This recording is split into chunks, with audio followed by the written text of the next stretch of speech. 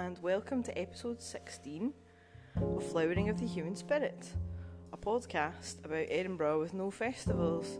It's the 16th day of August, and so we're pretty much on the halfway mark, and to try to express some of the weird emotions that throws up, there is a feeling for me that, well, Edinburgh hasn't fallen down and crumbled around our ears with no festivals, and also that there's going to be all these unseen and as yet unmeasured impacts that not having the festivals is going to have on the city. So the very symbiotic relationship that Edinburgh has as a city with its festivals in August and other year-round festivals too is becoming more complicated and layered as the month goes on. But as a fairly quiet Sunday today, it's been interesting to see again that the online events of the festivals have been really well received, and the book festival events, which I watched yesterday, were really good. The book festival's done a cracking job of sort of putting their usual August live format into an online event, and lots of people I've seen online have been expressing their appreciation of being able to watch the events later whenever they want, really, not having to rush and to just enjoy them in their own time and space. And maybe it was just my imagination, but I thought that one of the events I watched was perhaps a bit more candid and interesting. Nothing personal towards the contributors. I'm not even going to say who they were. It's just that I just had this feeling that perhaps they felt more able to be open and honest, having the conversation in that more closed way where they weren't going to have to deal with things in the room, and as a result it was just more interesting, and it was one of the most interesting events that I've seen from the book festival, and I just wondered if that might have something to do with the format. But today, undoubtedly, in a normal festival year, I would be nursing a hangover, probably from the book festival opening night, and I would have probably caught up with all kinds of lovely people that I usually see that night, and so today more than ever there's that sense of difference and what's missing, what can't be replaced in an online event or in putting a whole festival programme online, is the in-person connection and socialising, exchanging opinions about the events and what we thought of them, which I often do with just strangers anyway, being a chatty person. If I'm coming out of an event alongside someone, I might have a chat to them about what they thought, just out of curiosity. And the socialising and also networking for people who work in the arts is going to be completely absent. And yeah, there's been some things online over the weekend that I've caught up on about the impacts in the publishing industry and on books, and how there's going to be apparently a whole load of books. I think it was something like, was it 600 books are all going to be brought out on the 3rd of September, which just creates a sort of uncomfortable proximity and competition between authors and publishers, doesn't it? I mean, there is actually a regular practice of books all being brought out on the same day, which is you know Super Saturday or whatever day it falls on in October every year, just ahead of the Christmas rush. So it's not something that hasn't happened before, but it's not usually happening in September. there's concerns about, opportunities for people, freelancers, and opportunities for people who want to get into that industry, and how much more unequal it's going to become in terms of opportunities, and that also bookshops are going to be struggling.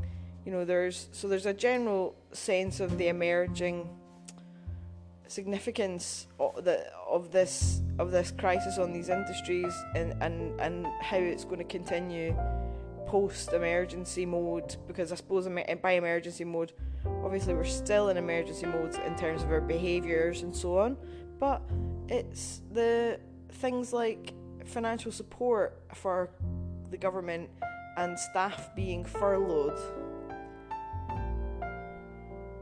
These are coming to an end now, and some companies have been announcing that they are going to be closing anyway and laying off all their staff.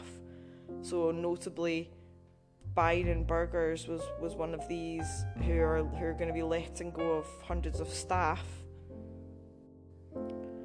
A friend of mine went for a hard-won night out in Edinburgh and reported back on social media that although that the reasons they'd wanted to go for this just little, very modest and sensible night out had been to experience the city with no festivals and to support businesses as well, and just to have a bit of a break from the stresses of life and working from home. They also had found that it was very weird having all kinds of restrictions and regulations put on them, and just the lack of atmosphere, no music, bright lights, sort of plastic sneeze guards everywhere, and it just wasn't fun, and that it didn't feel particularly safe. And I think there's a sense now that businesses are going to have to really adapt quite significantly, not just to match the COVID regulations to make things safe and to prevent resurgences of the disease, but also just to make it work for their customers and bring customers back. And it's the inequalities, new lines have been drawn there, because, for example, thinking about the fact that during festival years, businesses that occupy certain spaces have an advantage, and over other businesses. And so, for example, pop-up bars just being allowed to have outdoor space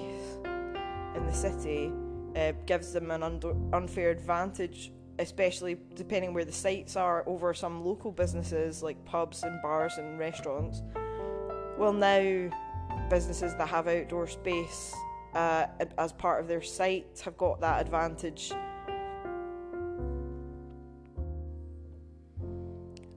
And of course that advantage is only going to be seasonal as well, because when it comes to the autumn and winter months in Scotland, which we're all thinking about with a bit of a shudder this year, an outdoor space is practically pointless in most scenarios, because the weather makes it unappealing and generally not used. And I think we really it's sort of difficult. It's because it's got to the point with all these adaptations and changes and things opening up, where there's still so many unknowns in the air. And a big part of it, I feel, is communicating how people can enjoy still city spaces without causing risk or putting themselves at risk, and doing that in a way that's more tangible and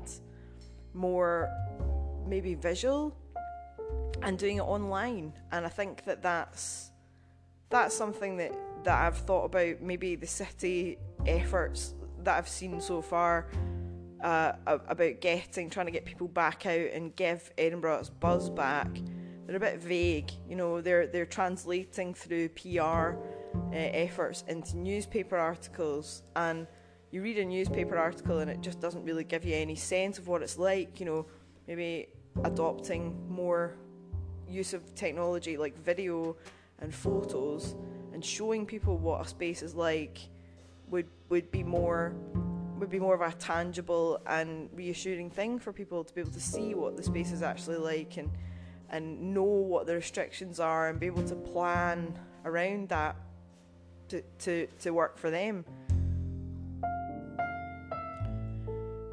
Anyway, it's become clearer to me as well in the past few days through a variety of ways that there are quite a number of tourists coming to Edinburgh now, and in general Scotland has become a hotspot, drawing in tourists from all over the UK as a place to go on holiday, and a place that is being seen as somewhere with a lot of open space and room, and no danger of overcrowding, and plenty of space to enjoy a quiet holiday away from home. And hopefully that's going to be benefiting some tourism businesses in Scotland. I've also seen some people online saying that they're really, expressing annoyance that there's tourists coming to Edinburgh. And at the moment, I think, I can really see where they're coming from. We're still in a situation at the moment where the news cycle is unpredictable, and every day we're seeing things in the news, such as, for example, Aberdeen has had to go back into lockdown again because of an upsurge in COVID-19 cases. And it's almost odd as well that Aberdeen was pinpointed a number of days ago, on the 4th.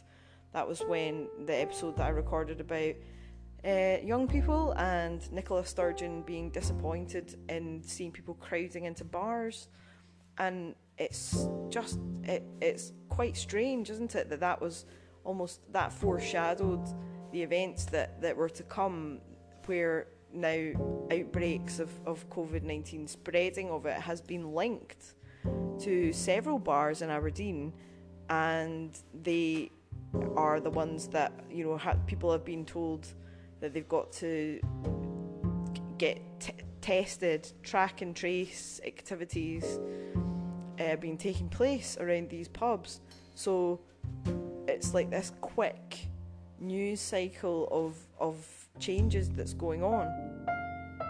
So Aberdeen is locked down again, and it's affected loads of things. For example, trains, all the trains going to Aberdeen no longer running to that station, I believe, and which is at the end of a line, I think, possibly. But anyway, it has affected a whole main arterial train route. And there's a sense that something like that could happen anywhere, really. And in Edinburgh, which is much, more a bigger city with more bars and more densely crowded areas at times of, tourists coming, that it could really be, it could be possible that something like that could happen here. And given that people have been in lockdown for months, I think it's quite understandable that a lot of people still haven't really been out and about at all. They've just been sheltering in place, is what they call it in America. Shielding is what we call it here, because of immunocompromising conditions, or their age, or underlying health problems. And so they've not been to see family and friends, and they're really getting to the end of their rope when they're seeing people actually coming in, cutting about their city, enjoying their city on a visit from elsewhere. And yeah, I mean, I was thinking about a lot of these things, and also and the feelings that they throw up today. And then just after thinking about this and thinking about today's podcast, I saw a news article saying that Scotland is facing a lot of cases of COVID-19 which will be coming from south of the border, where the virus is not as under control.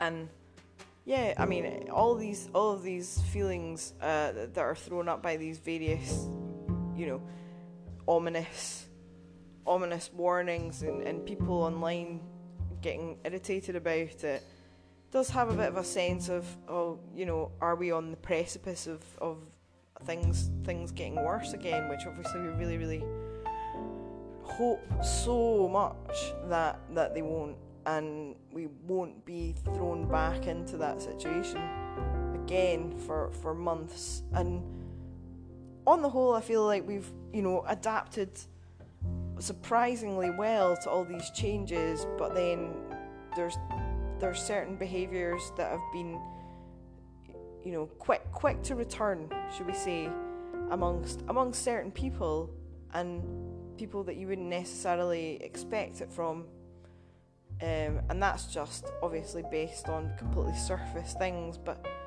I've been astonished to see around the city as I've been walking around the routes that I usually walk, which are very quiet, and I'm never within 2 meters of a person on these walks, that I've seen masks that people have just thrown on the ground. And sometimes they'll be like next to a car, or maybe they're in a car park of a shop, or they're just in a gutter, or left on a wall, or sometimes like draped on a fence or something like that. And I just think, who's doing that? It's very strange. These are strange times.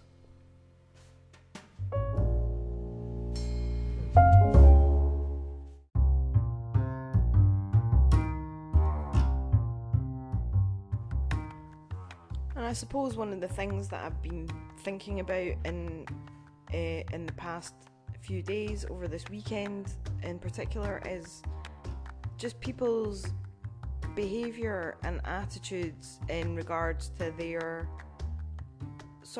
their behaviour as consumers and sort of economic beings. Because the first thing that strikes me is that there'll be a lot of people working away in their respective small businesses around the city and just running on pure hope at the moment, making the changes that need to be made, and just keeping their fingers crossed that things are going to work out one way or another somehow. And one of the local places near me where I stopped in to get some food, because actually I was going to go to a large supermarket chain branch, small city branch, to pick up some things for dinner. And then I saw this place empty, and I thought, you know what, I'm going to go in and support them, and it'll cost me a few pounds more, but I'd rather do that and feel as though maybe I've helped a little bit in a tiny way. And so this place was completely empty, and they'd obviously had to make some really significant changes to make the place safe. So the layout was just completely altered by having to put tables further apart, and also put sort of barriers in place so that people wouldn't be able to walk straight in, and put other customers at risk. And there was only one other customer in, and the person who served me, I could see a sense of just it was really quite moving, but there was a sense of, I really hate to say the word desperation, but yeah, a bit of desperation in their face. When I was ordering, I wasn't ordering very much, and I wasn't spending a lot of money, which I felt bad because I wasn't giving them more business. But they there was a sense of, you know, the place is empty. There's one person in. We're all ready to go, and that didn't make it unpleasant at all. By the way, it just, if you're thinking, well, you know, I would like to support local businesses, but I don't think I could deal with the emotional burden of going in and feeling like I'm not spending enough money or whatever. It made me more glad that I'd done it, to be honest. It made me more glad that I'd done it, and it made me resolve to try to do it again when I can, and when I, you know, within what I can afford to do. But yeah, there was just a sense of sort of restlessness of, you know, who knows how much money they were going to be taking that evening, but it wasn't going to be a lot. And I really felt like, you know, I felt it, because I thought normally they might not be necessarily been busy during the festival, but there would have been more people in for sure, and they would have been getting some takeaway orders regularly, and you know, so that made me think about, you know, just the frameworks of certainty that have been shattered by the COVID-19 events and by not having the festivals in the city this year, because the festivals are a big economic event in the city every year too, and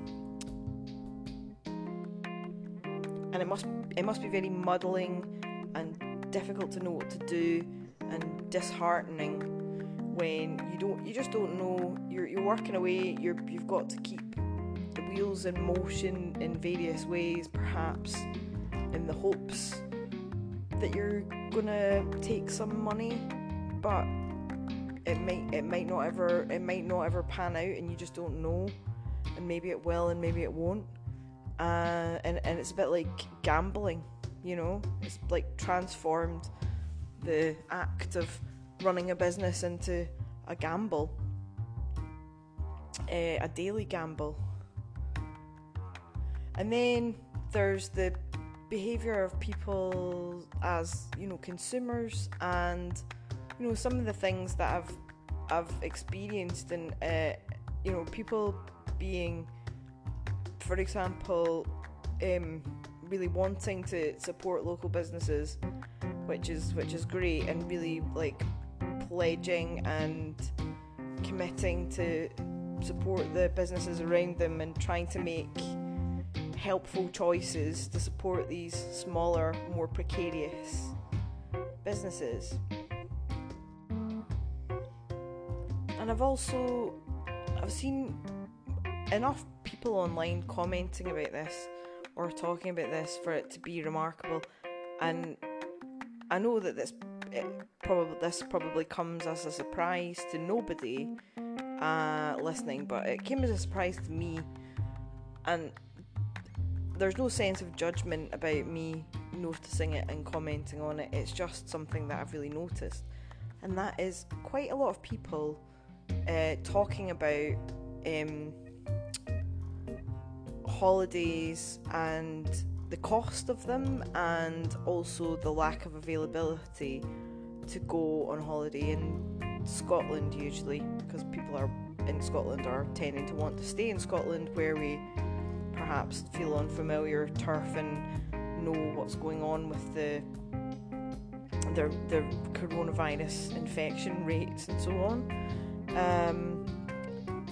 and people talking also about not being able to get away on a holiday this year, or, you know, we're probably not going to be able to get away this year, or we're, you know, I don't know, we're gonna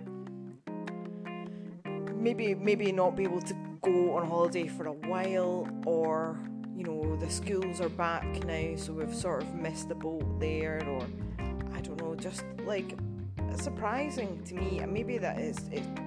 My rhythm of life is out of step with a lot of people, but I don't know. There's been several years where I've not had holidays or been away on a holiday, and it's not for lack of wanting one. Usually it's been because logistically I couldn't manage it, or I couldn't afford it. And so I guess to me it just doesn't seem worth remarking on. But people have been talking about it publicly, and there's been a lot of discussion about it. And if there's one thing as well that I've noticed, is that it really quite, there's nothing quite gets as heated as discussions about people's personal consumer choices, and whether or not they put them out for comment, but they don't necessarily want people to comment on them. And yeah, it's an interesting one, because I feel like, well, holidays as a rule are, they are a luxury. I mean, having time off from work is a necessity, as in the way that we frame it in the Western world, is that holidays are an entitlement, and without having time off and balance in your life, you've not got your rights as a worker, your employment rights. You should be able to have time off, but the right to actually go on holiday is something else. And then there's also been, again, it's a theme at the moment. Is it possibly it's because English schools haven't gone back as well, but people have been talking about English tourists abroad and how sort of things have been overheard saying. And so I don't know, maybe I'm discerning a sense from the city. There's tourists here and people are not very happy about it, but then also that there's a lot of people who are really wanting to go on holiday and can't, for largely like economic or logistical reasons. And then there's people who are going, say, abroad and are being judged for it. And so there's just a whole load of weird uncertainty and people not really knowing what to do and not knowing what to think. And that's interesting. And I don't have any particular conclusions to draw from any of it yet, other than I think we're in a space where people really wanted things to return to normal and go back to their version of normal as quickly as possible, and that just doesn't seem likely to happen. And I suppose different levels of surprise being registered at that, and the prices of things are going to go up. Economically, we're headed for a recession. We know this now, and nobody really wants to. I think everybody's just got like crisis fatigue at the moment, and they don't really want to talk about that. So the prices of things are going to go up inevitably, because why? Not because people are greedy, not because people are deliberately putting their prices up to try to make an extra buck out of you, the consumer, because they can just make you pay for what they like, and they're being opportunistic. It's because money is worth less. That is part of a recession, part of the mechanics of a recession. So you might be used to a pint costing you, in Edinburgh quite a lot actually, but like let's say a pint costing you £5. Well, if a pint costs you £7 from now on, it's not because people are trying to fleece you, especially small businesses. It's because the money is going to be worth less, and they're already probably feeling the impact before the bigger players do. They can afford to hold out for longer and charge lower prices for longer to try and compete, but not for long,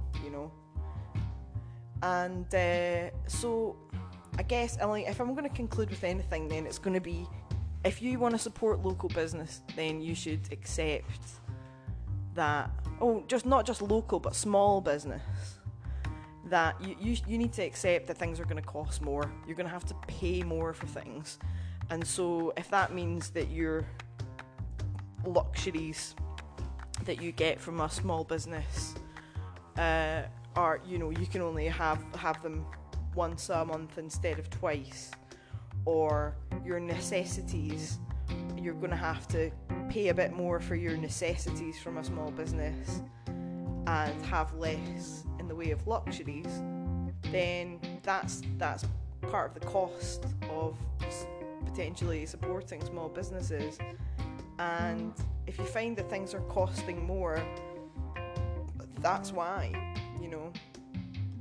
and yeah, I mean, it's been anything, like people talking about anything from baked goods to, just the cost of like particular necessities from a smaller shop.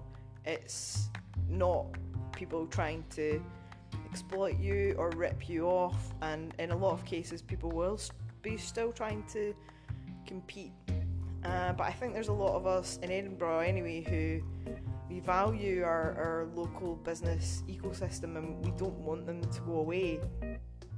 And by the way, please do get in touch if you are a small business and you would like to have a say on this podcast, or you've got something you want to say, or you want to talk about your experiences, or you've got a comment to make about how you're finding things, then just get in touch through the various ways that there are to get in touch. The Anchor FM button to record a message is one way, or you can send me a tweet on the Flowering of Twitter. I'd love to hear from you. But yeah, I think there's a lot of us that want to protect our local businesses, and we would, we'll have one takeaway a fortnight instead of two if it's going to cost more, or whatever that looks like, because we don't want to see our streets being closed down and businesses leaving and people losing their livelihoods. We want to see you make it through and survive, and be with us for years to come. And unfortunately, Edinburgh's just had this economic model forever where businesses made so much of their takings during the festival month or months that this was always going to be a huge blow for them. They had no guarantees that the festival were going to go ahead every year. They just went ahead. They just in good faith have stuck with us through the other months of the year, and now this year I hope that we can do something to support them.